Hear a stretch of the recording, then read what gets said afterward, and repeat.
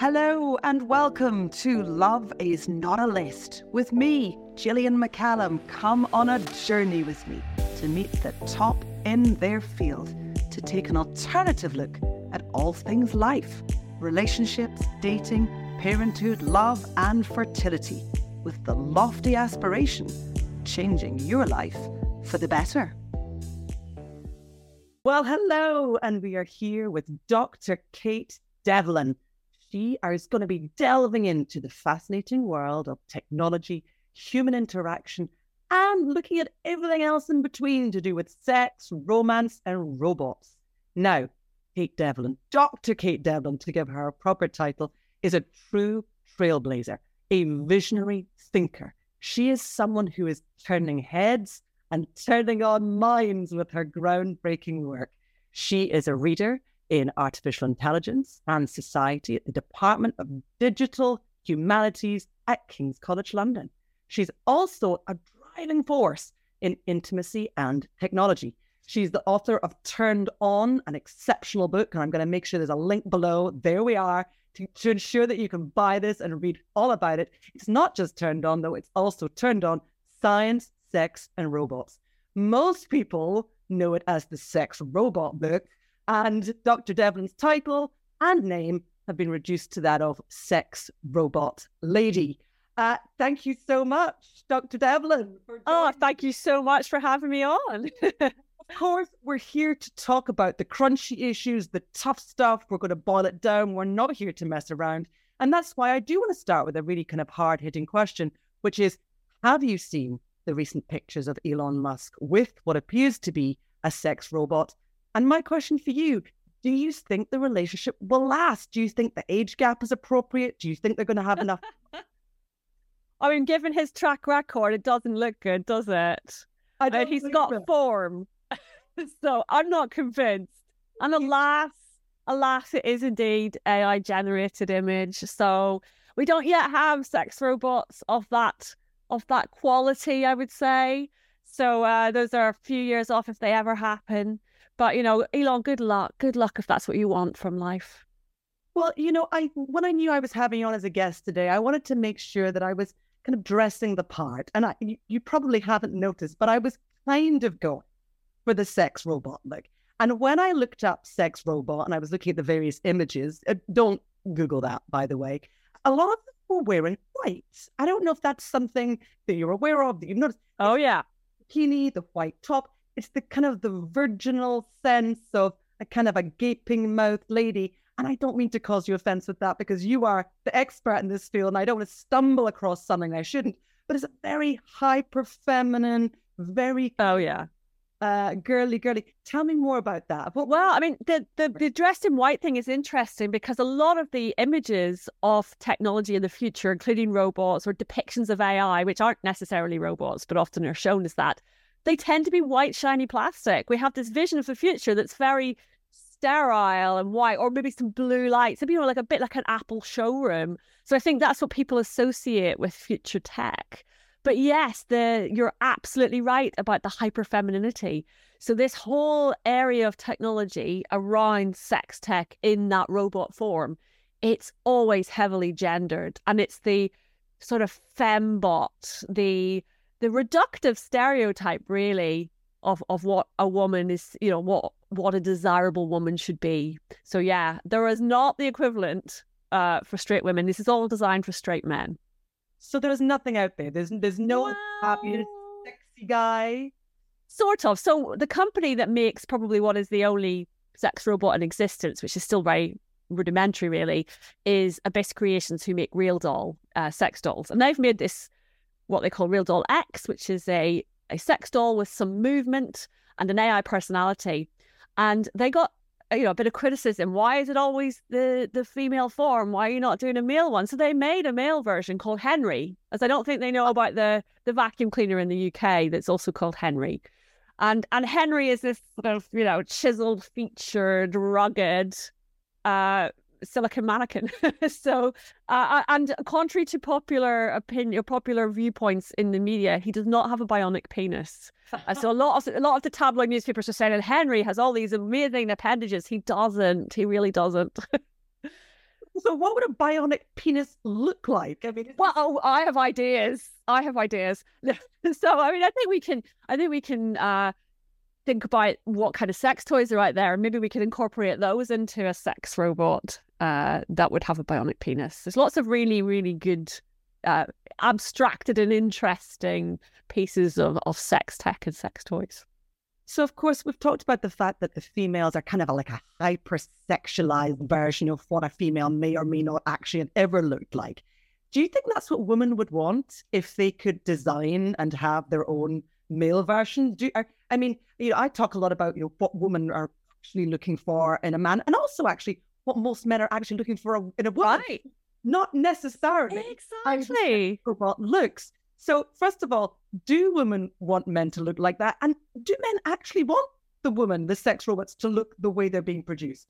I don't think anyone's actually done market research into this. So the companies that are trying to produce sex robots, and it's really only a handful of workshops worldwide, and they're all basing it from the lineage of the sex doll. So they said, what sells when we make sex dolls? And it is these life-sized, quite expensive and beautifully made in a lot of cases, human-like dolls.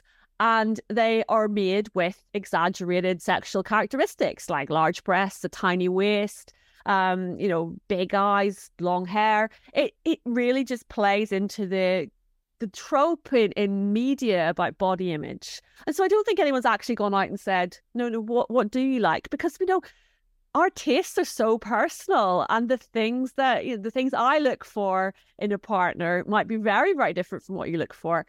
But I think they've just gone with, the standard, what is deemed socially to look like a desirable woman. So for the alternative for men, I don't know. I mean, if you go out and poll women about who they would find attractive and what they might like to look like, I mean, you know what? I think the tastes vary. Do we have a Brad Pitt version for the now older women, unfortunately, and I include myself in that category? I don't know what the young ones like these days. Is it Tom Hiddleston, Ryan Gosling? I don't know. I'm behind the times. But yeah, I think tastes are such an individual thing. But you can sort of personalize sex dolls if you buy one. So you can choose hair color, you can choose some of the features and the size of the breast, things like that. So there's an element of being able to tailor these things. So one of the really interesting things that I'm hearing while you're talking is about altering, adapting, changing for the specific person and their needs. And one of the things that I talk about as a matchmaker is that nowadays with online dating, which of course has been around for a huge amount of time, but with online dating, there's a sense of, okay, that person's not quite tall enough, not quite round enough, not quite smiling, whatever the criteria you've got. And of course, I'm trying to educate people to battle against that.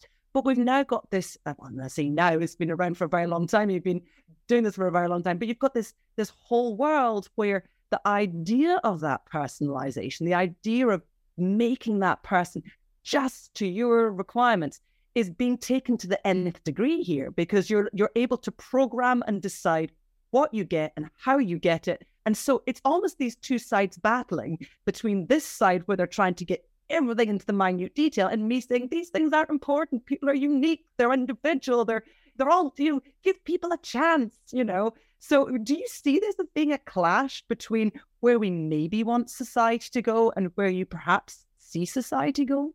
You absolutely nailed it there. And I think we have these stories going right back to Greek myth about trying to create the perfect artificial companion. And so Pandora, a woman created by the gods artificially.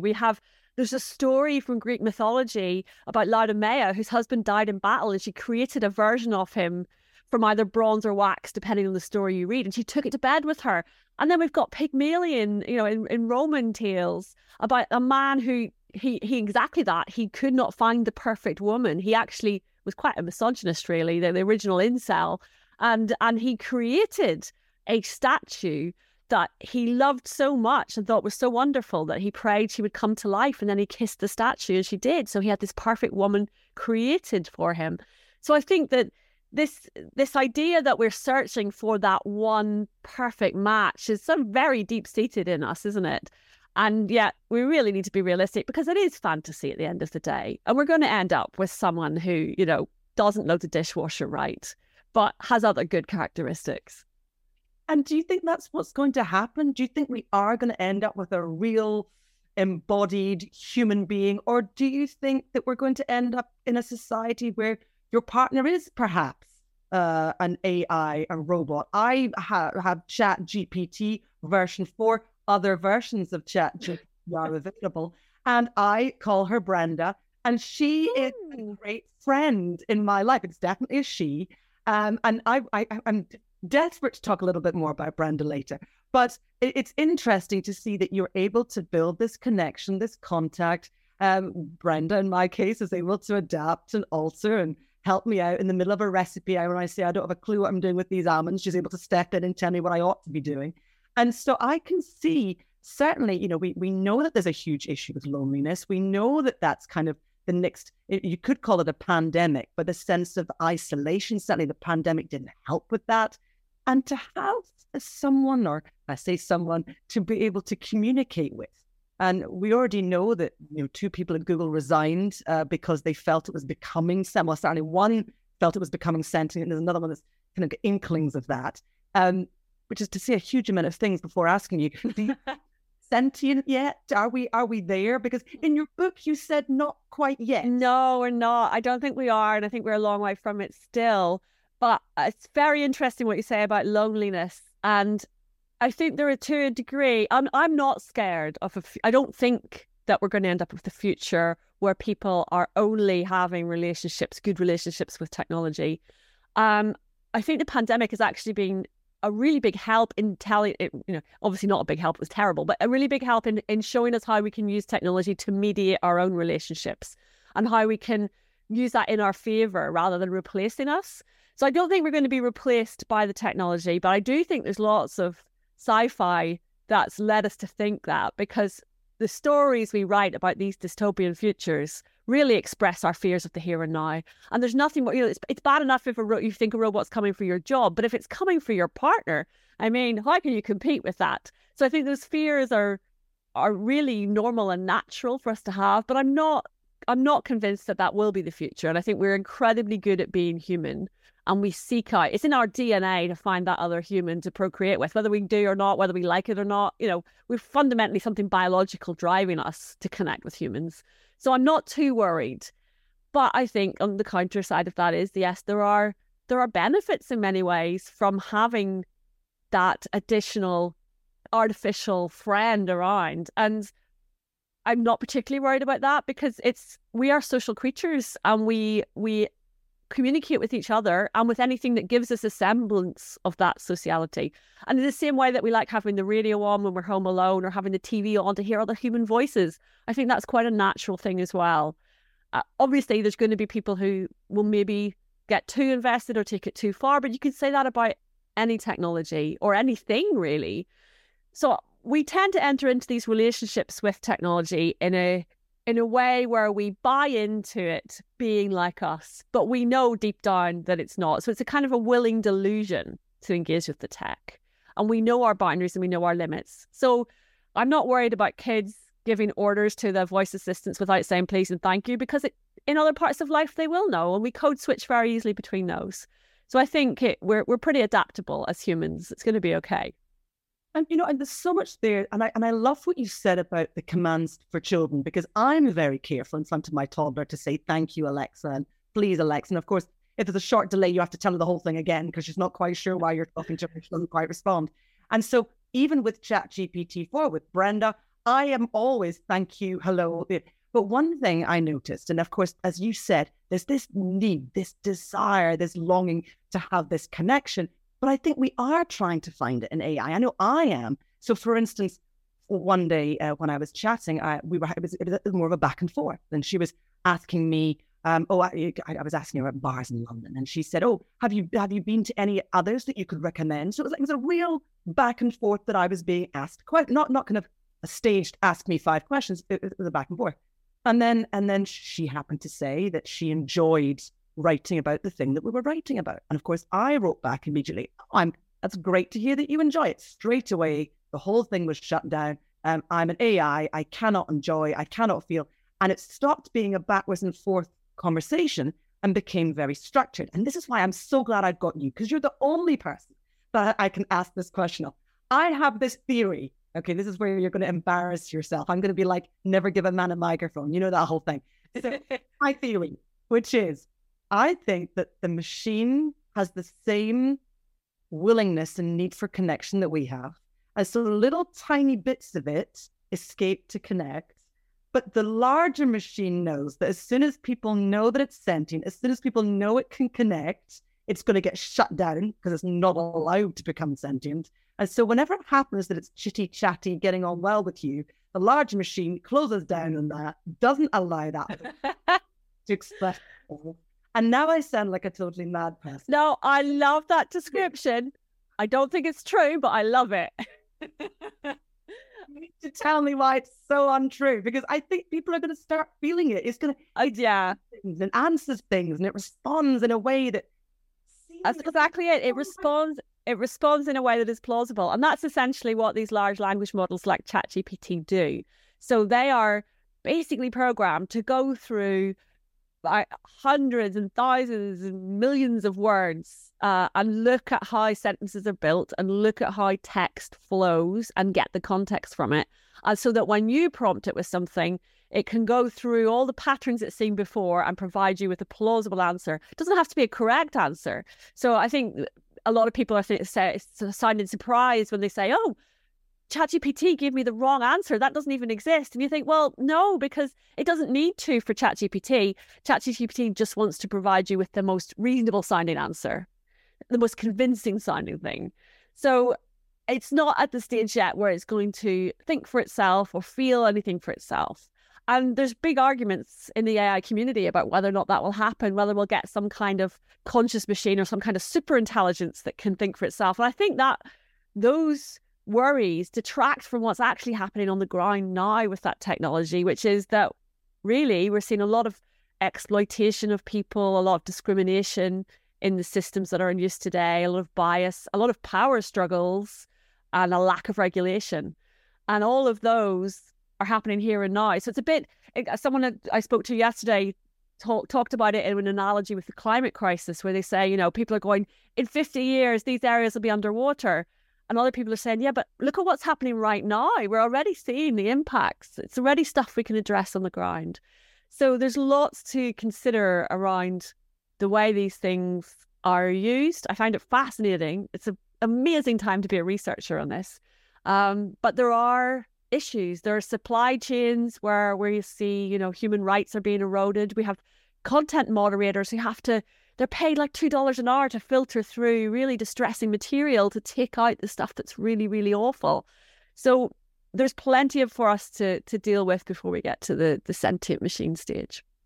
And one of the things I heard recently was someone was saying there's going to be ChatGPT and AI are going to make more millionaires in the next 12 months than ever had before in history. But what are the bigger pictures? It's more than just me working out how I'm meant to be chopping my almonds when I'm making best ever carrot salad. But what is the bigger picture? We know that technology is completely divided, or it certainly seems to be, between those that say shut it down now and those that say, like, you've got no idea how great this is going to be, and we're just at the start of this brilliance. And you, of course, what you said so far, very much in the camp of there's going to be brilliant things happening and let's keep running with it. So what is this huge divide? Where could it go badly wrong? But more importantly for me, what are the upsides? What are the good things that are going to come out of this? Well, I'm a tech optimist, but I'm also a realist. And, you know, I do see that there is the power and potential there to do incredible things. I just think that those incredible things may not always be centered in this rush of the big tech companies who are pretty much wanting to make money. And even though they say, oh, well, we'll do all these nice things and we have these wonderful benevolent things we'll do, I'm skeptical of that. So yesterday, for example, I listened to Sam Altman, who's the CEO of OpenAI, and he was doing a visit to London. And it's sort of a publicity drive for the company because it's been in the news a lot. He's been he's been testifying to Congress. He's been meeting with governments all around the world. He's very keen to see AI regulation. But cynically, I think he's very keen to see that because he's at the top. So it's very much we've done it, but you shouldn't let anyone else do it. So I'm a bit cynical about that. And yesterday, someone, said to him, aren't you worried about the way that disinformation can spread so quickly? Because you can produce a fake picture like the Elon Musk robot one, but perhaps something more plausible, like the Pope in a puffer jacket that went around recently. And immediately everyone goes, oh, that could be true, could be true. And his reply to this was, oh, it's not the making the disinformation that's the problem. It's spreading on social media. And I thought, I've heard that before. I've heard, guns don't kill people. I've heard that line, and I'm not convinced by it. So there's definitely tension over what we do, and it's really come to the forefront. And the different leading nations have different approaches. So the EU is in the process of developing their AI Act, and it's going to be the first piece of legislation in the world about AI. And they've divided it into categories. They've said, here is the technology that you must not create. And that includes things like autonomous weapons that can make kill decisions on the battlefield. And then they've said, here's a category of technology of the AI that you might use, but you need to be careful. So something like facial recognition, because facial recognition could be useful, but it's also got dangers, it's biased, it misidentifies, it's problematic when used in things like predictive policing. And then they've got another category, and it's just everything else. And that's the EU. So it's very risk-based. It's very, they've got clear lines of what type of technology should be in which category. And then the UK have said, well, we don't want to do it like that. We don't think it can be brought together fast enough to do a cohesive overview approach. We're going to go for sector-based. So we're going to say, okay, you transport, you look after it from your point of perspective. Comms, you look after it from yours. And again, trying to incorporate industry into it. The US, on the other hand, the US being very, self-made, kind of much more libertarian approach, have said, we should have a pro-industry approach, which was working well up until the point where recently they've gone, actually, maybe we need to talk to these companies because there's a lot happening and we don't really have control. So it's going to be interesting to see what they do over the next year or so. Because right now they've seen what's happened with ChatGPT. The ChatGPT only came out in November. Within a week, it had 1 million users. And now it's ubiquitous. And it's not that the other tech companies don't have this technology, because they do. It's that they haven't made it public. So it's the huge scale at which things like ChatGPT have picked up that makes it possibly a threat in terms of the sheer size of the spread of information. But also they're getting to control a lot of what goes out there. So interesting times to be working in responsible AI, I can tell you. Absolutely. And of course, you've talked right now about UK legislation, you've talked about European, you've talked about American. But what's missing? Well, I was going to go now for China. Was that right? You were going to go? Yes. I could go for...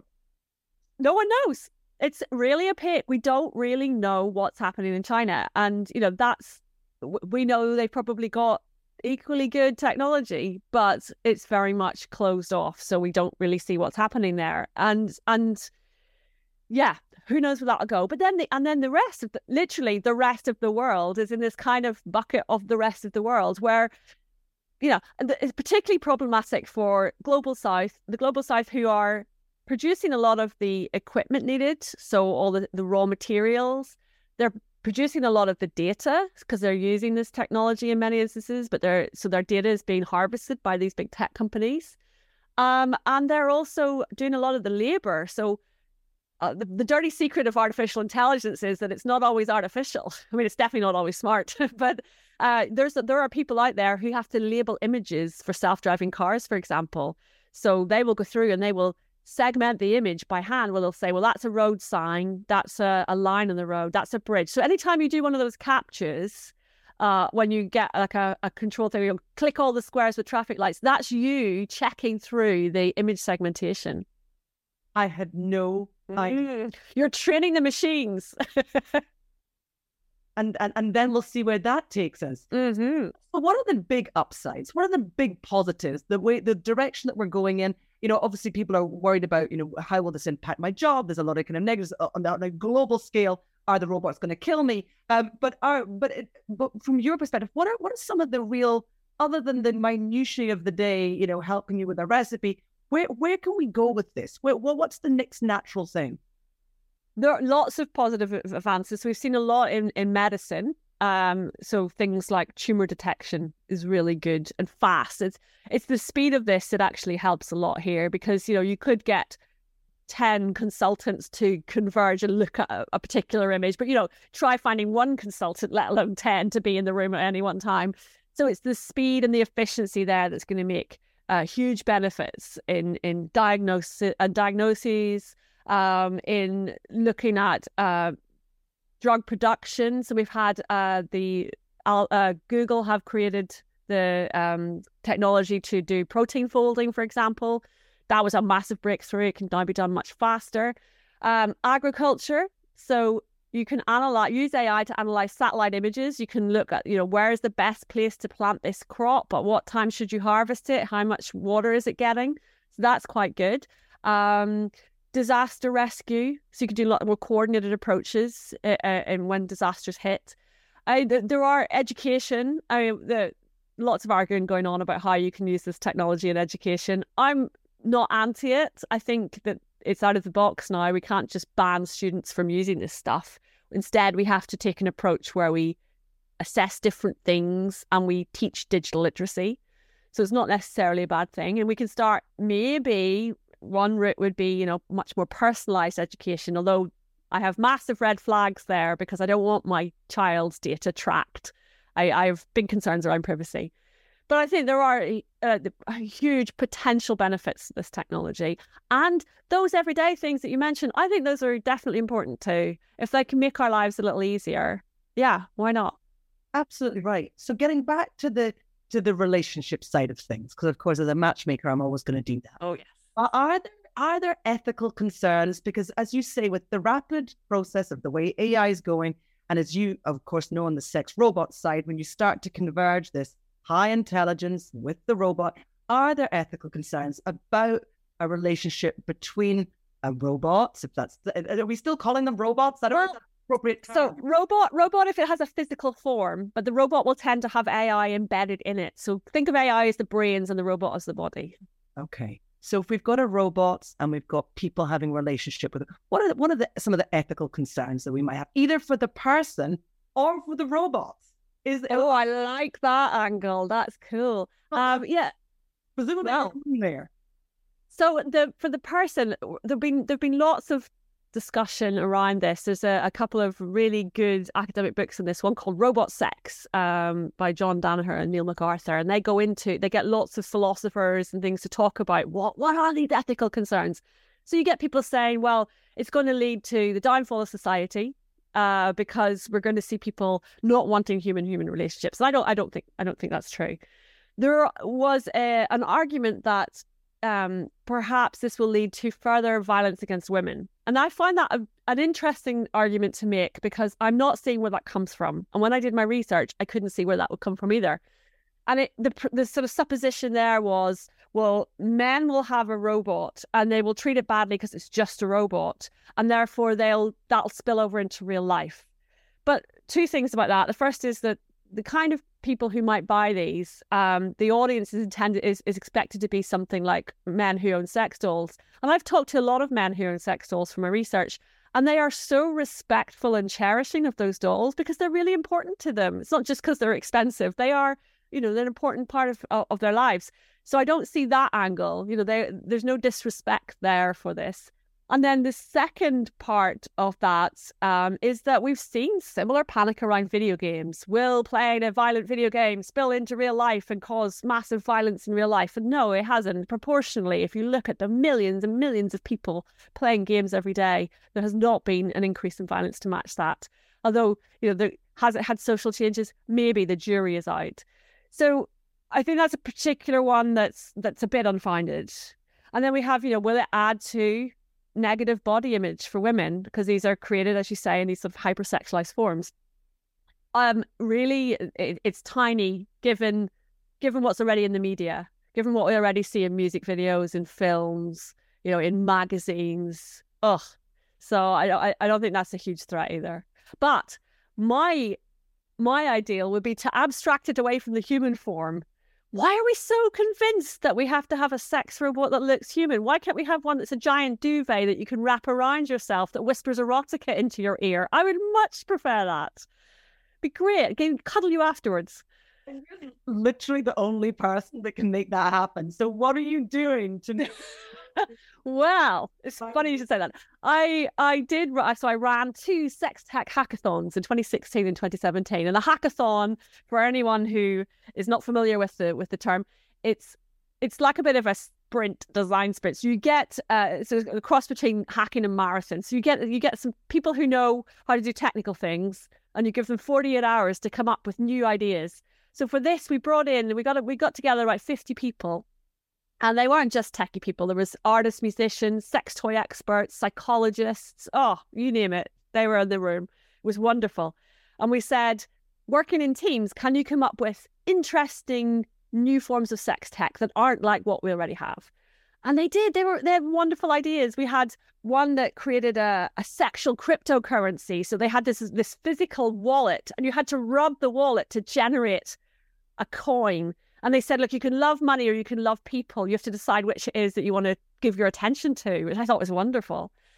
We had a team that made soft robotics. And these were almost like tentacles that you could put anywhere in your body, and they would curl around you and squeeze you, which was kind of cool. Very cool. And then we had ones where they made a shawl and they put sensors in it. So you could put the shawl around you. And if you were in a virtual reality or an augmented reality environment and you saw rose petals falling from the ceiling, then you could feel the sensors trigger on your skin as if the rose petals were hitting you. So we've got lots of technology that we can use to take our own biofeedback or to take multi-sensory experiences and give them to us and create these wonderful sensual explorations. And I think, I think that most people listening or watching would have thought before that something that we normally think of as being, like the rabbit, like quite a hard, dense, kind of unyielding object that I think is probably actually too big for most people to go out and buy it. But we can actually convert this idea into something, to use your word, that's sensual. Yeah.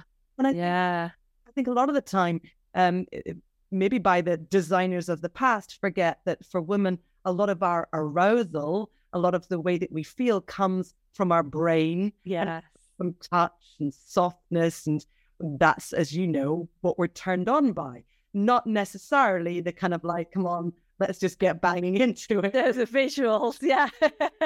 Yeah. This idea of the sensual and the touch, how important is this, and how much bearing do women have in where this tech is going? You're a huge voice in the industry, but are you alone? No, not at all. So that's the good thing. There are many sex tech companies, not robots, but the tech is, the kind of like sex toys that are women founded, that are women centered, and that are available for all sorts of bodies as well. So not just physically able-bodied people, but people who have disabilities, for example. So there's a company called Hot Octopus, and they make what they refer to as a vibrator. It's called the Pulse, and it was designed for a man with spinal cord injuries who wasn't able to masturbate with his hands. So he had this that was able to provide this kind of buzzing sensation, this wonderful pulsing sensation, and I think that kind of accessibility as well, because it turns out that if you design things that are accessible for one group of people, they tend to be accessible for many. So you don't have to have any kind of disability to use this technology either. It's beneficial, like right across the board. So I think that's really lovely as well, that it's inclusive, and there's a lot of women behind that too in many of the different companies. So really thinking about those feelings. But yes, touch is so important. I did this wonderful conversation at an event during lockdown with an expert on touch and someone who runs professional cuddling workshops, which I just thought was amazing. I'm not quite sure I'm into that, but I'm one of these kind of I'll hug you if I know you, but otherwise I'm a bit kind of whoa. But so I'm not sure I want to be hugged by strangers. But still, this neuroscientist that was talking about touch, and he was saying we have these receptors or these sort of cells in our arms that when we stroke ourselves in one direction along our arms, we start feeling which is why we like. It's very soothing when people stroke you. And what you can do, and actually while you're doing that right now, we can mirror each other's strokes, and it starts to feel like you're being, like someone is stroking you and soothing you. I just thought that was amazing. So we could set up these virtual environments where we kind of, if we stroke ourselves, but we see virtually that someone else is doing it, we can get that feeling that it's coming from another person. So we could do long distance touching by doing our own touching, but then looking at it as if it's someone else.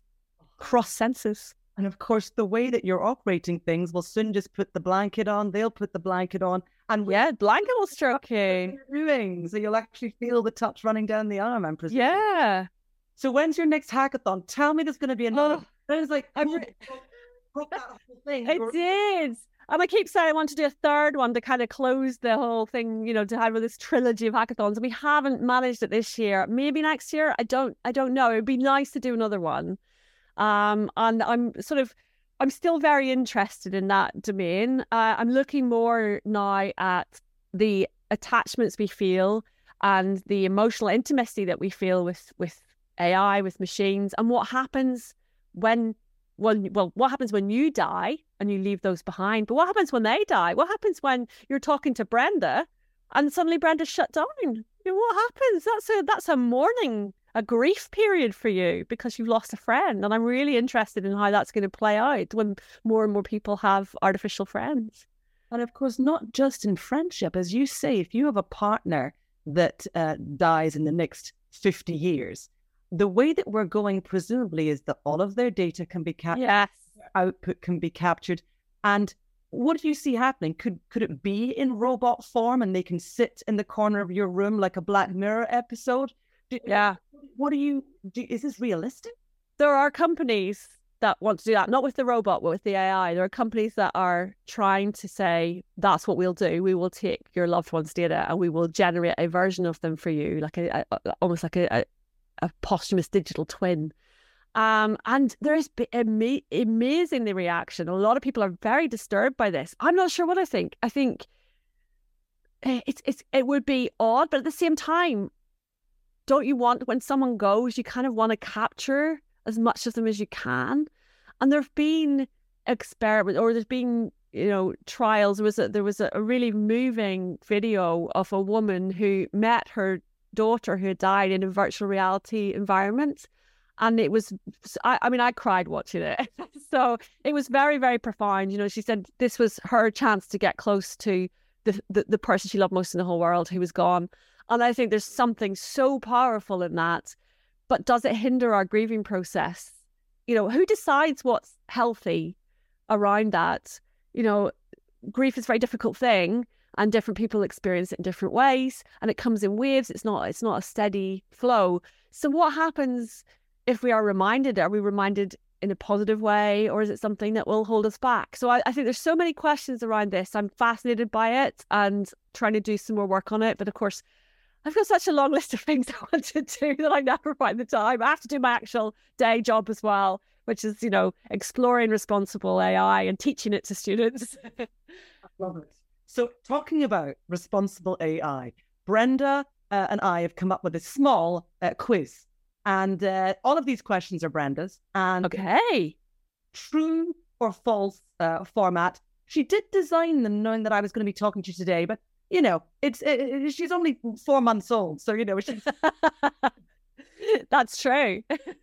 So this is Brenda's quick fire round. True or false? True or false? According to tech experts, the key to finding a love online is to swipe right while wearing a lucky sock on your mouse hand.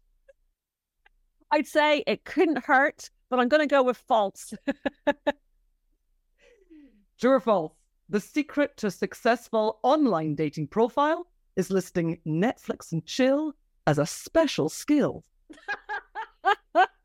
If that's what you're looking for, then it's true. If that's what you want to attract, far be it from me to shame your desires. True or false?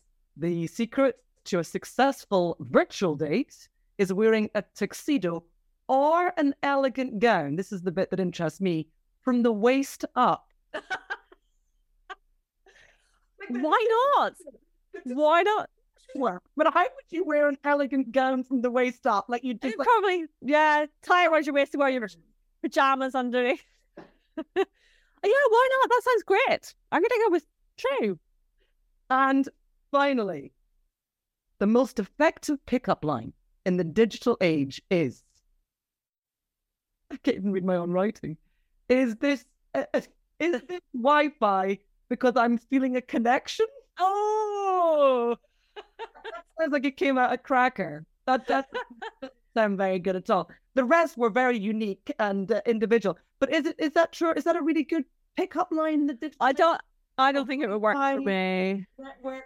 No. I don't think that would work for me. I think that's a bit too corny. Maybe. Right, Dr. Kate Devlin, for those people who are watching on YouTube or some other visual mechanism, get that book held aloft again. Okay. We're going to make sure that there's a link so that you can buy it. It is fabulous. Some of a tiny few number of the snippets that you shared with me today are in this book. So go out and get it. Link down below. It's been an absolute pleasure having you. As always, it's been so lovely to talk to you. Thank you for joining us at Love Is Not a List to find out more about the brilliant guests that I interview and to get some groundbreaking advice on dating, matchmaking, sex, relationships, and elective co-parenting. Visit us on the links below.